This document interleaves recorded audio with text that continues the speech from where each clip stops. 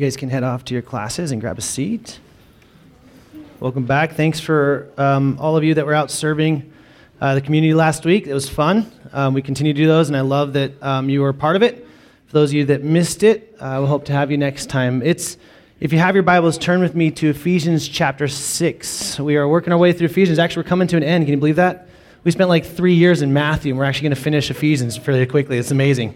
So if you have your Bibles, turn with me. Ephesians chapter 6, verse 5. If you don't have a Bible, just slip your hands up. The ushers will grab one for you. As a parent, we got a trampoline for our kids this last Christmas, and so pray that we don't break any bones or have to pay for that in any way. But one of the things I've noticed is that our kids are on there, and if you're a parent, you've experienced this with your kids in any way. When they start doing something new, the first thing they always want to say is, hey, Dad, watch this. Hey, Dad, see this. And so the kids are out there doing these amazing, like, somersaults or whatever they call them, or whatever they're doing in that moment, or just bouncing on their bottoms, whatever's huge to them in that moment. But right after the instant they get it done, right after they do it, they look right over. Like, did you see it? And it's that moment when you're a parent, you can understand like a couple different things. One is you can squash your children in that moment. All right, you can squash when you say, yeah, watch, and then you look down at your phone and just kind of like sit there and look at it and be like, oh, yeah, I saw it, that's cool. But what they're looking for is the excitement in them. They're looking for the smile in you and the excitement in you. Like what they did was so profound, it needs to go in the Guinness Book of World Records. Like that's the experience that they're wanting out of their parents in that moment. And what I realize is that what we're going to talk about today is specifically a really, really interesting set of scripture in it that this. I think that most of us have missed who and why and what we're doing on this earth. Who we're doing it for, why we're doing it, and what we're actually doing on this earth. I think so many of us are clamoring for someone else to look and just see what we're doing that all the way we've been hijacked. Our work, our school, our relationships, everything is being done for the wrong person. It's being done for the wrong motivation. In fact, our Facebooks and Instagram just exploit the snot out of this. It's like you're that 3 or 4-year-old little boy or girl saying, look what I did. Someone like it. Someone notice me and look at. And we just spend so much energy and time doing this. In fact, you know what's amazing to me is that one of the things, so millennials age 18 to 35, a bunch of you in here, okay? They say that generation, more than any other generation before, has desired that they would just do something with purpose or meaning. Right? Like they don't care what it is necessarily, but it's got to have purpose and meaning. Well, tell that to an engineer or a janitor or a salesperson or a lawyer. And every one of those people, every one of those positions, people want to find their meaning and their purpose, but I think we've missed it. The very thing that this young generation is so excited about, I think they have put all of the energy in the wrong spot. In fact, let me just pick on the older generation. How busy are you? Think about it this way. If you were to ask, like someone says, hey, how's life? It's just busy. Yeah, it's just busy. Awesome. Like, is it good? Well, yeah, that's good. It's good, and I'm doing this. I just can't wait to get out of the season. Can't wait for this to end. I can't wait for this practice to end or this to end so we can get in this, just be less busy. And I think what's happened is we've allowed culture to seep in a way like in hostility to the scriptures that we're going to read today. And we are those 3 and 4-year-old little girls or boys doing things for the pleasure and the pleasing that we will gain when we see someone else acknowledge it. And so you right now are doing your jobs, you're going to college, you're figuring these things out, you're going, well, I got to do this so that this person will say, hey, good job. You did good. In fact, the reality is I think that most of us in our life are going through the motions. We're just waking up to breathe air, to do what we need to do that day, just to go to sleep breathing air. We treat everything that way. In fact, it's seeped its way into the church. It's seeped its way into our relationships. We're just going through the motions. And the only time that we don't seem to go through the motions is when we get the accolades from someone that we deem important to us. Or just a number count of Facebook or Instagram likes. And so the scriptures, if you have it, again, 6, 5 through 9, we've been working on this household rules in the book of Ephesians. And we talked about wives and husbands and then children. And then he moves to bondservants, to slaves and masters today. And so we're going to talk a little bit about that. And then let's read it and then we'll get in.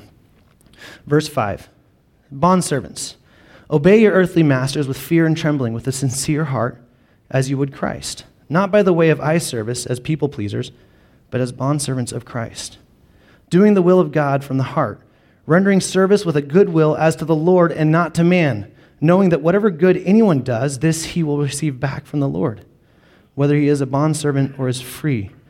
Masters, do the same to them, and stop your threatening, knowing that he who is both their master and yours is in heaven, and that there is no partiality with him.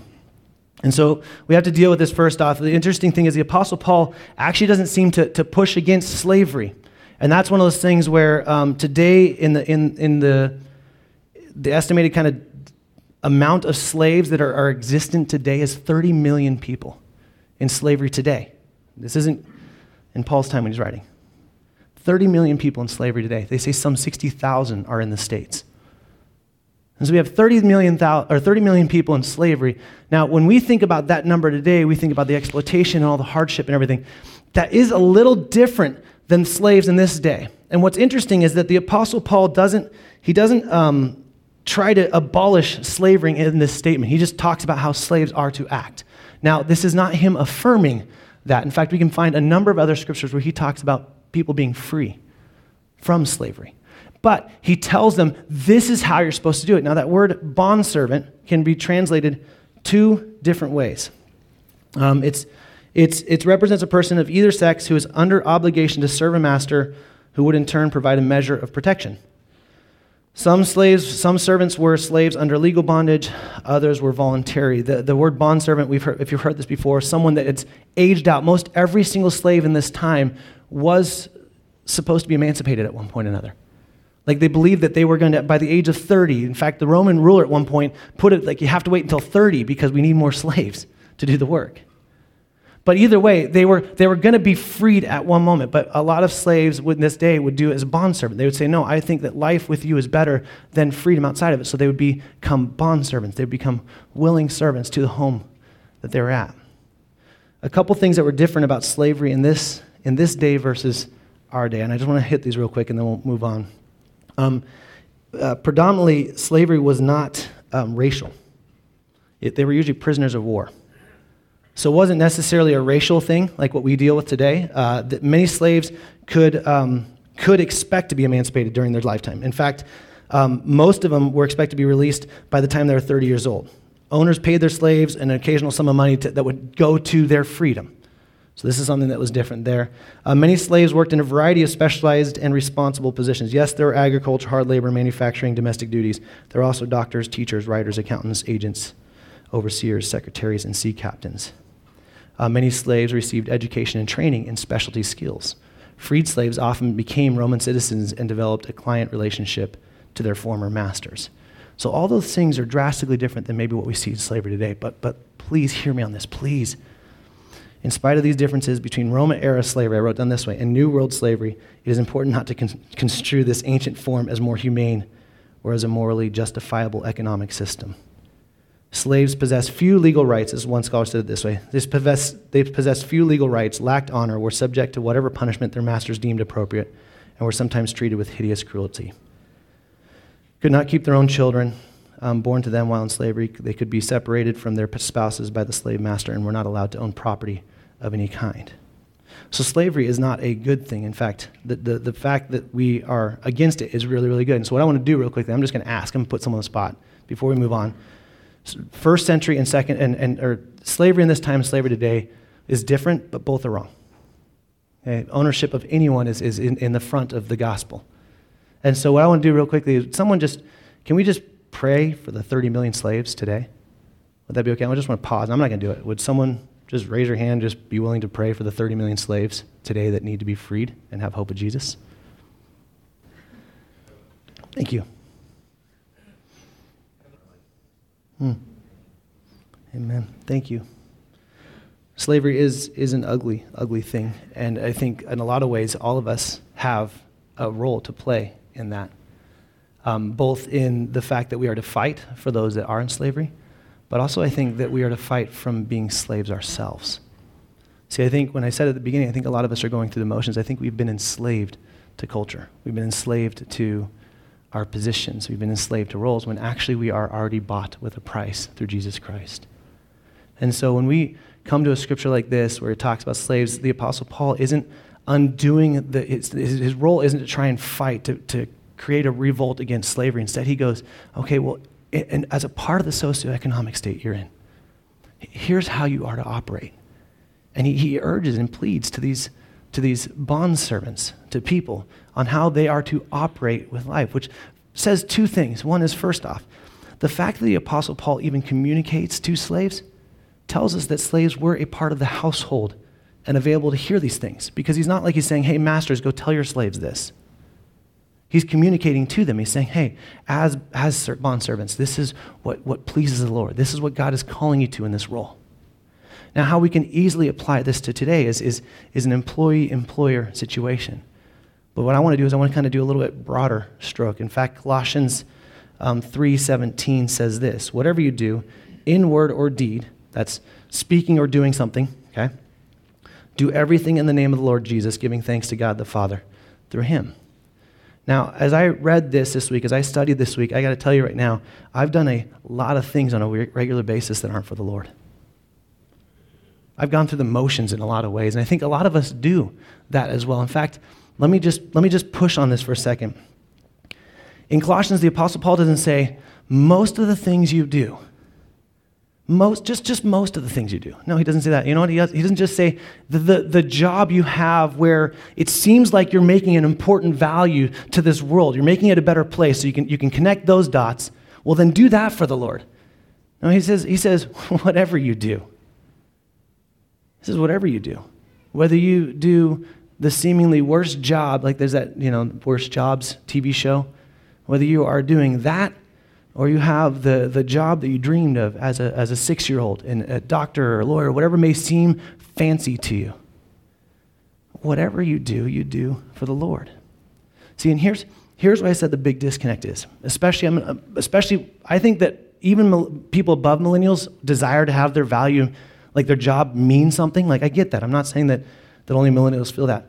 But I think where you've been telling yourself the lie is that you don't realize that you already are. That means that whether your job is the lamest job, it's not what you expected. You came out of college like hot with an awesome grades, and you're like, man, I'm flying, things are gonna be awesome. And then you got landed this kind of pretty pathetic job in your mind. Right? You do that job as if for the Lord. And here's why. Here's what happens. You want your job to be meaning. Everyone wants to start a nonprofit to free slaves or to do all those things, and those are beautiful, and that's awesome, that's great. But did you ever stop to think that the fact that where you're at right now is the Lord's will? Did you ever stop to think that you just doing what you're called to do by God's standards would actually be kingdom-minded? I think we forget that oh wait, I can serve coffee with a kingdom mindset. And then my job has more value than maybe I would have ever thought. We disconnected. Oh, I can be a stay-at-home mom. And there's value in that. Or I can be a stay-at-home dad. There's value in just playing the role that God has put you in. And instead of trying to get out of it and run from it and find something more sexy or desirable and in every fancy way, we can actually serve in our current spot as unto the Lord. And then you know what? Here's what happens. When you do everything in word or deed, when you do those for the Lord, you know what you're doing? You're living a part of the kingdom. It's kingdom impact. It doesn't have to be some fancy something that every single person goes, whoa, that is so amazing. They're my hero. Although there's plenty of people that will do that. And you may be called to be one of them. But how dare we? How dare we?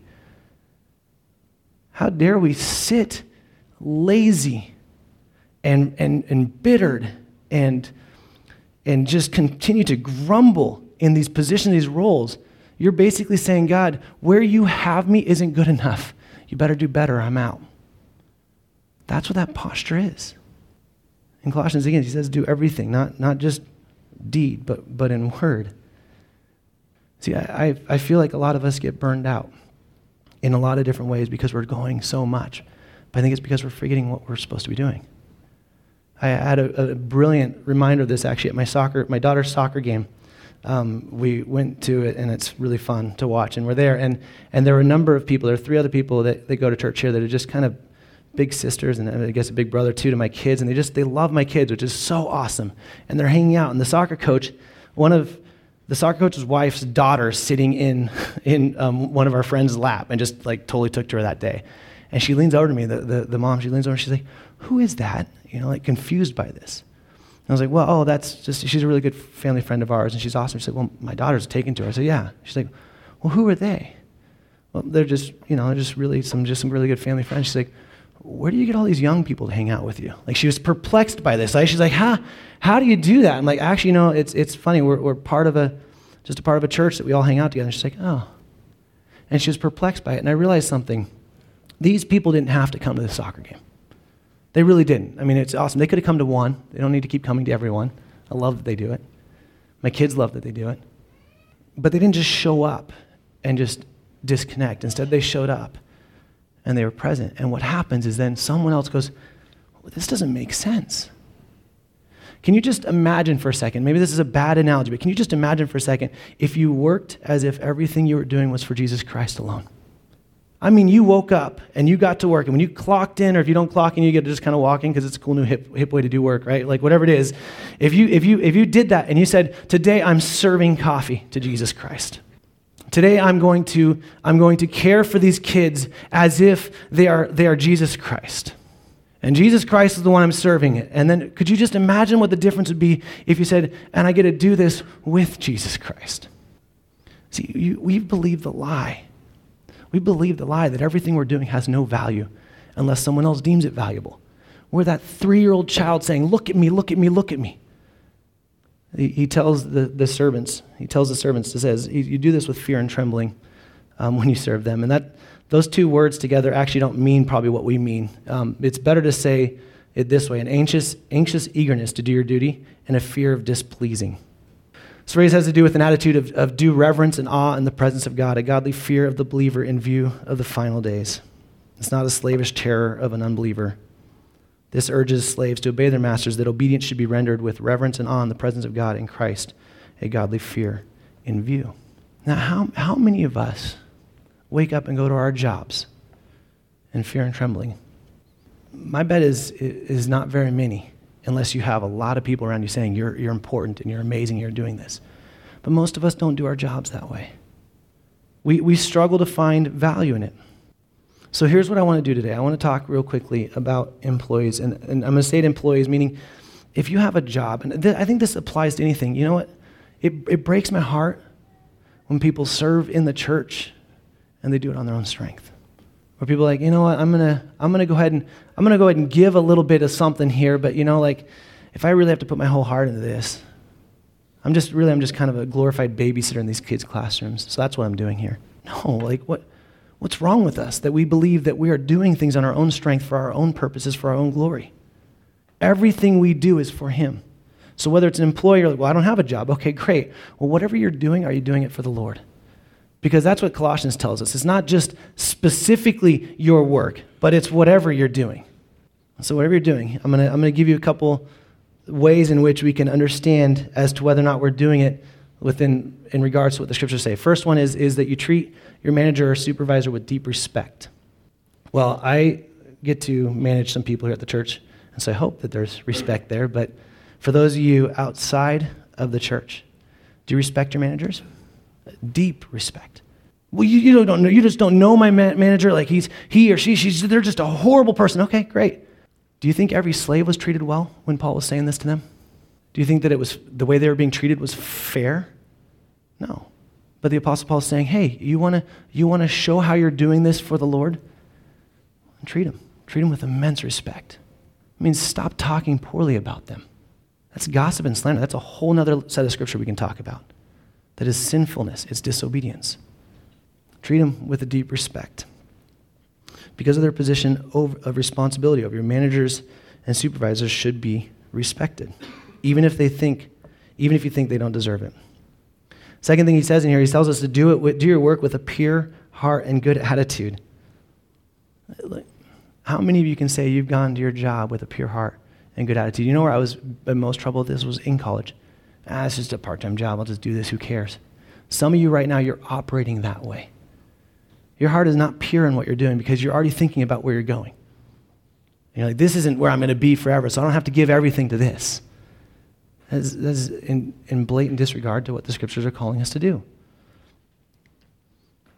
Then this is the one that I think we struggle with the most. He says, not by the way of eye service as people pleasers. So many of us want to be acknowledged. In fact, I had a job in Dairy Queen when I was 16 years old, and the things I did on Sundays, because I was the only person that could work on Sundays, and I was at 16 called the manager, the things I did there were horrible, okay? Terrible, because boss wasn't around, I could do whatever I want, right? It was terrible. As comical as what I did, and trust me, there's some really funny stories there, okay? It was still sinful. I didn't know Jesus at that time, but some of you right now, you proclaim the name of Jesus and you operate like that. Boss isn't around. Good enough. No one will really see this. You know what he bases this eye service on? He says, don't do it this way, but what? As what? What's the scripture say? As a bondservant to Christ. See, we're looking. Some of you, I guarantee you do this. Your boss is in, you stand up better and you work a little harder. When they're gone, you kind of slouch down, you relax, and you kind of let go. You're a little lazy. Still get the job done, but not really well. You've missed it. You know whose eyes are fixed on you? Jesus Christ. His eyes are fixated on you when your boss is around and when your boss isn't around. In fact, just in case you're wondering, if some of you wrestle with this, doing this for men, and this probably falls in a lot of our lines just in general. We do this all the time. People serve in the church this way as well. Jesus speaking to the Pharisees, he says to them in Luke 16:15, you are those who justify yourselves before men, but God knows your heart. For what is exalted among men is an abomination in the sight of the Lord. The Pharisees were doing everything to be seen by men, be acknowledged by what they could do there, but not understanding or recognizing that the value of what they do is when they do it when no one else is watching. The other thing he says in here is, we can find this is give God's will top priority in your life. I think we forget that. We actually think, I know I do this, that I'm the one that put myself in the positions I'm in. I just happen to ask the right questions, be in the right place, pursue the right things, and this is my work. No, it's just what we just decided as a family. You know, we decided that that she's going to be a stay-at-home mom, and so it was my decision to put her in this position. I think we forget that God is in and over everything. So the positions you're in, the places you are, is his will. So why are we squirming to get out of it? And let me just say this. I understand some of us, you're like, man, I really don't feel like this job works for me, and I feel like there's something that could be better. And I'm not saying that there's not. I'm saying that while you're there, you're doing it with your full heart. You're doing it in a way that others will say, man, that person works differently. Why? Because they're strong or they're amazing? No, because they're submitted to a higher power. I think we need to remember that the Lord expects us to do good works, notices when we do them, and reward us with all that we've done. There are many good things that you've done in your jobs that your employers have always overlooked and have never acknowledged. But you realize how big, let's just pause real quick. You realize how big this statement is? And it didn't hit me this week until I really started to think about it. Wait a second. This means that I don't need to jump on the trampoline as a 3-year-old and keep yelling, Dad, Dad, Dad, Dad, Dad, Dad, Dad, Dad, pay attention, pay attention, pay attention. Did you see, did you see, did you see? No, you know what this means? This means that our Lord has leaned over and his gaze is fixated on you. This tells us two things. One, that he is ridiculously huge. Did you ever think about that? At every moment, he knows your heart. He's paying attention to you right now, and me and you. He is fixated on us. Here's what's crazy. Here's what's crazy. Not only is his gaze fixed on us, you know what he's doing? He's like, I'm going to reward that. Oh, that's it. Yeah, I'm going to reward that. He is looking for ways to reward us. And here we are down here in our little old world going, I just want more meaning in my job. I just want to be more noticed. And the almighty, powerful God has his gaze fixated on us and says, I'm going to reward that. I'm going to reward that. Even if their boss never notices. Think how amazing this would have been to hear as a slave. Wait, let me get this straight. Despite what they do and how they treat me and what they think of me, my heavenly Father who created me and knows me is paying attention. His gaze is fixated on me. So why are we worried about what other people think? Maybe the better question is, why are we going through the motions? Why do we just keep going through the motions of doing life? I'm just going to get up and, I do this on Sundays, and I do this on Mondays, and I just do this on Tuesdays, just going through the motions. Instead, we should be waking up and saying, Lord, today I get to do something for his kingdom purposes while I'm cleaning this floor. There's going to be a posture and a way in which I can bag groceries, or in which I can clean toilets, or in which I can serve coffee, or I can serve someone. There's going to be a way in which I get to do this today that's for his kingdom purposes. And the Father's gaze, he's just fixated on us. Again, it's not about us. Don't get me wrong there. Not like he's going, I just need to exalt you so you can be big. In fact, we have lots of scripture about how he needs to humble us so that he can exalt us. But have you ever thought about the fact that when you wake up and you go to your job tomorrow, 9 a.m., 7 a.m., 6 a.m., 5 a.m., whatever time you go, 10, 12, for some of you millennials, I get it right, like later in the day, whenever you go to your work, right, whatever time it is, have you walked in and said, you know what, today I don't care what happens in this world. I don't care how hard this day is. I don't care what my boss asks me. Today I'm going to do everything I do, as if I'm doing it for Jesus Christ, because that's what he calls me to. In fact, he speaks to the employers here and here as well. So some of your managers are like, oh man, I'm on the hook too. His answer is you should do the same, managers. All managers are answerable to Lord Jesus Christ himself for every decision they make and how they treat their personnel. Every supervisor, boss, manager, warden, colonel will be called to give an account at the judgment seat of Christ. We see that in 2 Corinthians 5:10. So we must all appear before the judgment seat of Christ so that each one may receive what is due for what he has done in the body, whether good or evil. And so as managers, he calls the same thing. He says, look, and he tells them, stop threatening. Some of you as parents, you need to stop threatening. Good night. I do that all the time. You do that one more time. Foolish. He's saying, stop doing a heavy-handedness. Instead, serve. He's laying the groundwork as a servant leader, which is what Jesus Christ is. And so he calls employers or employees, whether you manage or you don't manage, or you're like, I'm just a boss, I'm just a big wig here. Great, well, the expectations are you to still do everything as if you're doing it for the Lord. And that the person below you don't own them. They're not your property. They're mine. That's what God's saying. He said, they're all mine. These are my children. These are my people. As he speaks to the believers, he says, look, these people you're leading them because I put you in this position. How dare you lord over them? I'm their Lord. So, managers, owners, supervisors, the call is just the same for you. Let me guess, it's like, well, if they would just start doing their job, right? Who's leading them? You're leading them. You do everything as if you're doing it for the Lord. We long for people's attention because we don't trust the gaze of the Lord and the promises of him. We long for that. We're like, I just want people's attention so bad because we don't trust that he's actually paying attention to us. We don't put any value in the fact that he is looking at us. And he's committed himself that he is going to bring whatever good anyone does, this he will receive back from the Lord, whether he is a bondservant or free. Whatever good's done, the Lord, I don't know how this looks. Like, I don't get how this plays out. I don't know if we go up there and be like, all right, Jesus, cool. Hey, Bren, here's your pile of good. Here's where you failed. I don't know how that plays out. Like, we don't have man, I can tell you two things. One is there's not going to be shame, because shame is not from God. But two is anything that the Lord that created me says that he will give me as good, I can guarantee it's better than anything I can grab at this world.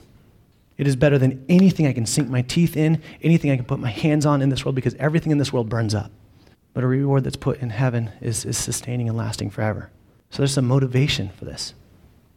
It's truly possible for all of us, no matter the institution or the role, doctor or janitor, to do everything we are to do for the Lord. This means we need to give up on being lazy. This also means that there is meaning behind everything we do, even if it seems to have no kingdom relevance. You're doing it for the Lord is the kingdom relevance. I wanted to end on this because I feel like a lot of times we can hear scripture like this and we can go, man, I'm just so convicted by that. And I think a lot of us assume that conviction is enough. I'm just so convicted. Oh, yeah, thank you, Lord, for convicting me. And we never ask the question, God, what do you want to do with that conviction? And if you don't, you're at risk of two things. One is you're at risk of wallowing in guilt because you're just going to keep getting convicted and convicted and convicted. And you're just going to feel guilty then. I can't do anything right. I challenge you. I challenge you to ask this. If you're feeling convicted this way, all right, Lord, by your Spirit, bring his power into my life and let me walk out of this. Let me be free from this ridiculous desire to see what men think of me, and let me just be fixated on the fact that my Lord, my King, his gaze is fixated on me and what I'm doing. Don't just be convicted. And I want to challenge you in this. If you're going through the motions, whether it's serving here or going to school or going to work, stop it. Stop going through the motions. Because here's what I know, and here's what I can guarantee. Guys, I'm going to pick on us. We love to try and compartmentalize everything, right? We kind of pull a drawer out, like this is the social side of my life. Then we pull a drawer out. This is the emotional one. Not too far out, right? And we kind of keep that one low in, right? And we kind of compartmentalize all these different things. Do you really believe that you can go through the motions in one thing and be perfectly amazing in another for a long time? Do you think that's sustainable? Do you think you just kind of going through the motions with this whole I'm following Jesus sort of, and that's just going to you're going to end up in this amazing walk with the Lord? Do you think going through the motions in your job is going to get you anywhere? No. Let me just say it really clearly. You can't compartmentalize this. We're not given the freedom to walk in laziness. Look, I was convicted on this last week. We operate with no urgency. We thought about, you all know friends and family and coworkers that have no stinking hope in this world, and you're just content at going through the motions like I am at times. Where's our urgency? Where's the reality of wait, I'm supposed to be doing something with my life, not just going through the motions, not just getting a paycheck or providing for life or just being able to get a cool vacation. All those things are great, but where's the urgency? Every single one of us have family members, close friends that have no hope. And we're just going through the motions? That should stir us up a little bit. Just stir us up a little, maybe wait a second. Hold on. Wait, this life isn't about me just making it to some end so I can retire with the right amount of money and just call it good. No, wait. There's people that God has me in contact with every single day that need to know about Jesus Christ and the hope he brings. And we're afraid. It's too hard. I'll do it when I get to this next life stage. Have you ever read the Screw Tape Letters? C.S. Lewis does a great job of telling us to just keep pushing out the urgency. Oh, just do that tomorrow. Yeah. Feel really bad about it today so you get convicted and feel guilty. And then you can turn from God in your guilt and you just do it tomorrow, but you won't do it tomorrow. So then you'll feel more guilt. And you won't do it the next day, so then you'll feel more guilt. And pretty soon you're just off, going through the motions. 1 Thessalonians 5:18 says this, give thanks in all circumstances. For this is the will. Excuse me. I wore purple today, so that's why I'm crying. For this is the will of God in Christ Jesus for you. You know what I'm so tired of in my life? Not just you, in my life, is the stinking complaining. We are so discontent with everything. And Paul says, in all circumstances, give thanks. For this is the will of the Lord, Christ Jesus in you.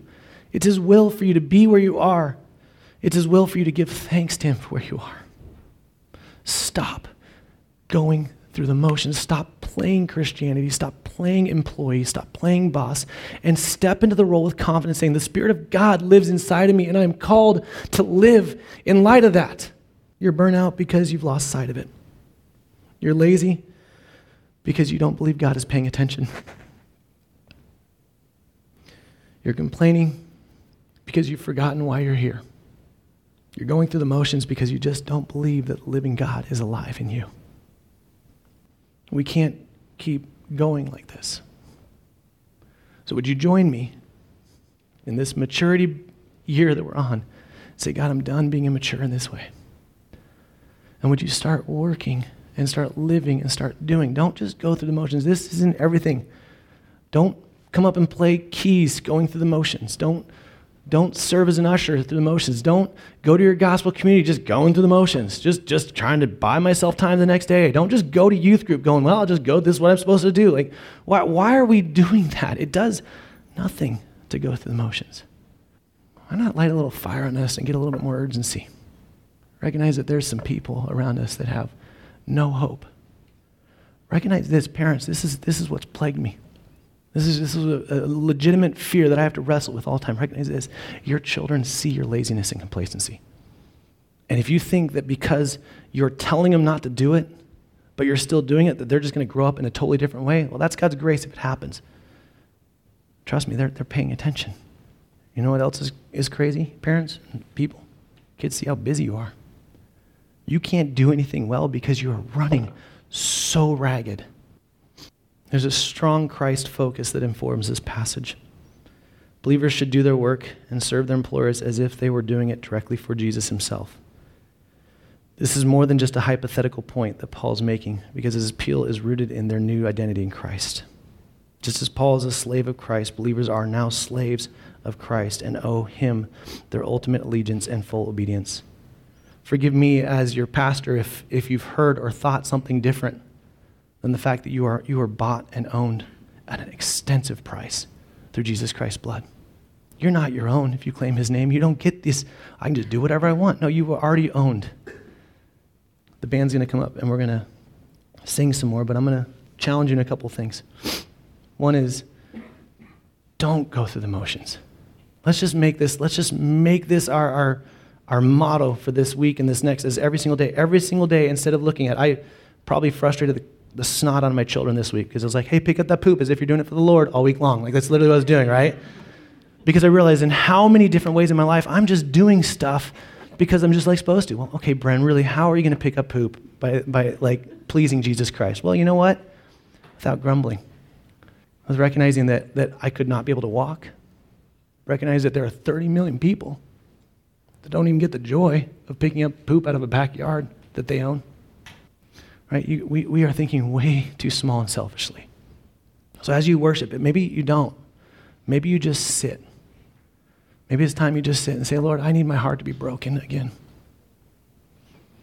Maybe you stand and you sing as loud as you possibly can off key without caring for once what anyone else thinks. Maybe you just join us. I don't know where you're at, but I challenge you in this. Don't you dare stand up and say these words if you're just going through the motion.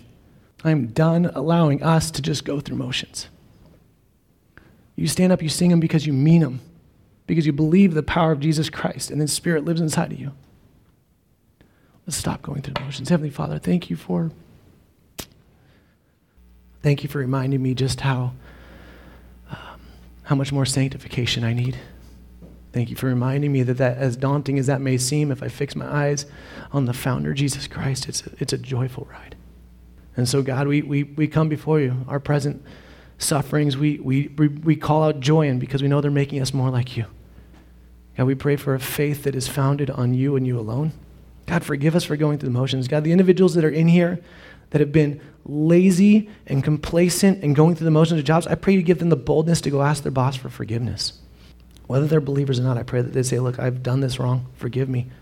This is not what you hired me to do. I have not taken this the way that I should have. Forgive me for that.